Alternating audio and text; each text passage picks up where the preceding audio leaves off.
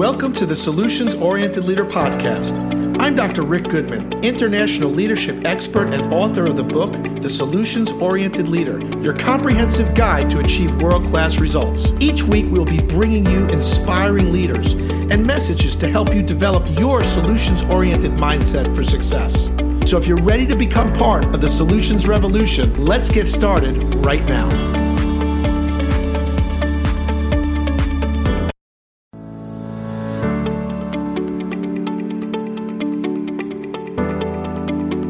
Welcome to the Solutions-Oriented Leader Podcast. I'm Dr. Rick Goodman, international leadership expert and author of the book, The Solutions-Oriented Leader, your comprehensive guide to achieve world-class results. Each week, we'll be bringing you inspiring leaders and messages to help you develop your solutions-oriented mindset for success. So if you're ready to become part of the Solutions Revolution, let's get started right now. Do you make so many decisions that you're exhausted? Today, we're going to discuss how to overcome decision fatigue in this episode of the Solutions-Oriented Leader Podcast.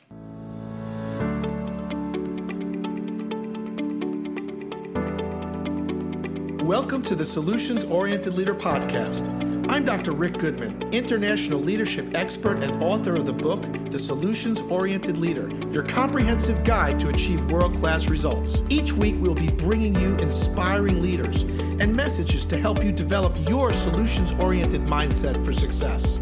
So if you're ready to become part of the Solutions Revolution, let's get started right now. Hi, this is Dr. Rick Goodman, and welcome back to another episode of the Solutions-Oriented Leader Podcast. Right around this time of year, so many of my friends and colleagues have complained to me about being tired. They're exhausted, and they're especially exhausted about making decisions. Decisions every single day, sometimes every minute, every 5 or 10 minutes. Well, the term for this is decision fatigue. So today I'd like to give you 5 ways that you can overcome decision fatigue and be more productive and more relaxed in your daily life. So the first way you can do it is use lists to make fewer decisions. A lot of our daily decisions can actually be avoided if you make a list and stick to it. A simple example is rather than walking through the supermarket trying to decide on what you should buy, simply adhere to your list. It's no different than your daily to-do lists. When we start to get trailed off on other subjects, other shiny objects that we're chasing, and we get away from our daily to-do list, our lives can become unmanageable. So stick to your lists. Number 2, delegate. Hopefully you're surrounded by team members and family members that you trust. And if so, that means you have people to whom you can delegate decision-making, especially on comparatively minor matters. Save your own decision-making energy for the really big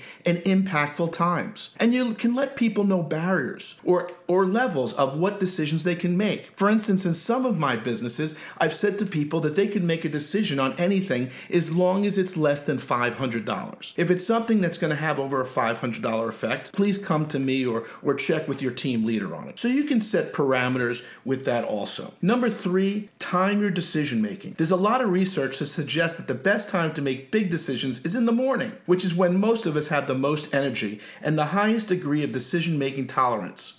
If you know you've got to make a decision about something, try to do it earlier in the day than later on when you might be a little bit tired and more fatigued and not really ready to take on the big decisions. Number 4, limit your options.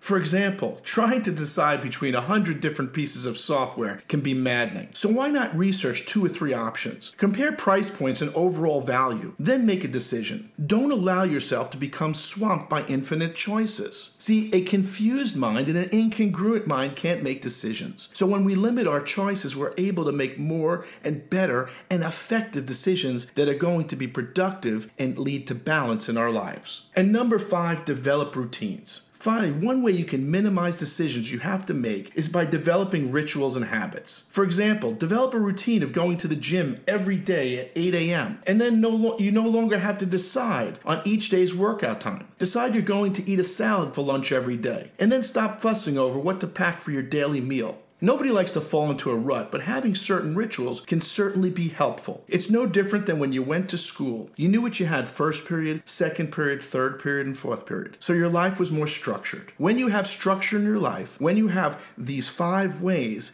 to overcome decision fatigue, you're going to see that you're more productive and you're spending your time on its highest and best use. You're not taking $100 time and spending it on a $5 activity. So just to review, number 1, use lists to make fewer decisions. 2, delegate. Delegate, delegate, delegate. That way you develop people that you live with, the people that you work with, when you can delegate those things. Number 3, time your decision making. Do some research. Make sure that you time those best decisions when you're on the sharpest time of your brain, which is generally first thing in the morning. Number 4, limit your options. Too many options cause analysis paralysis, and we don't want you to suffer through that. So limit your options and then focus on the best options for you. Last, develop routines. When we have structured routines, our life is more structured and balanced. It's not so crazy and out of sync. And when we develop those habits, especially those good habits, we become more productive, happier, and more balanced. So I want to thank you for joining another episode of the Solutions Oriented Leader podcast. If you like this, share it with your friends. Sharing is caring. Like us on Facebook and certainly subscribe to us on iTunes with this great information. And right now, you could also download our flash briefing on Alexa. So the next time another Solutions Oriented Leader podcast comes out, you can get some quick tips on how you can take your life and your business to the next level. So till the next time, this is Dr. Rick Goodman saying go out there and make it happen. To learn more about solutions-oriented leadership,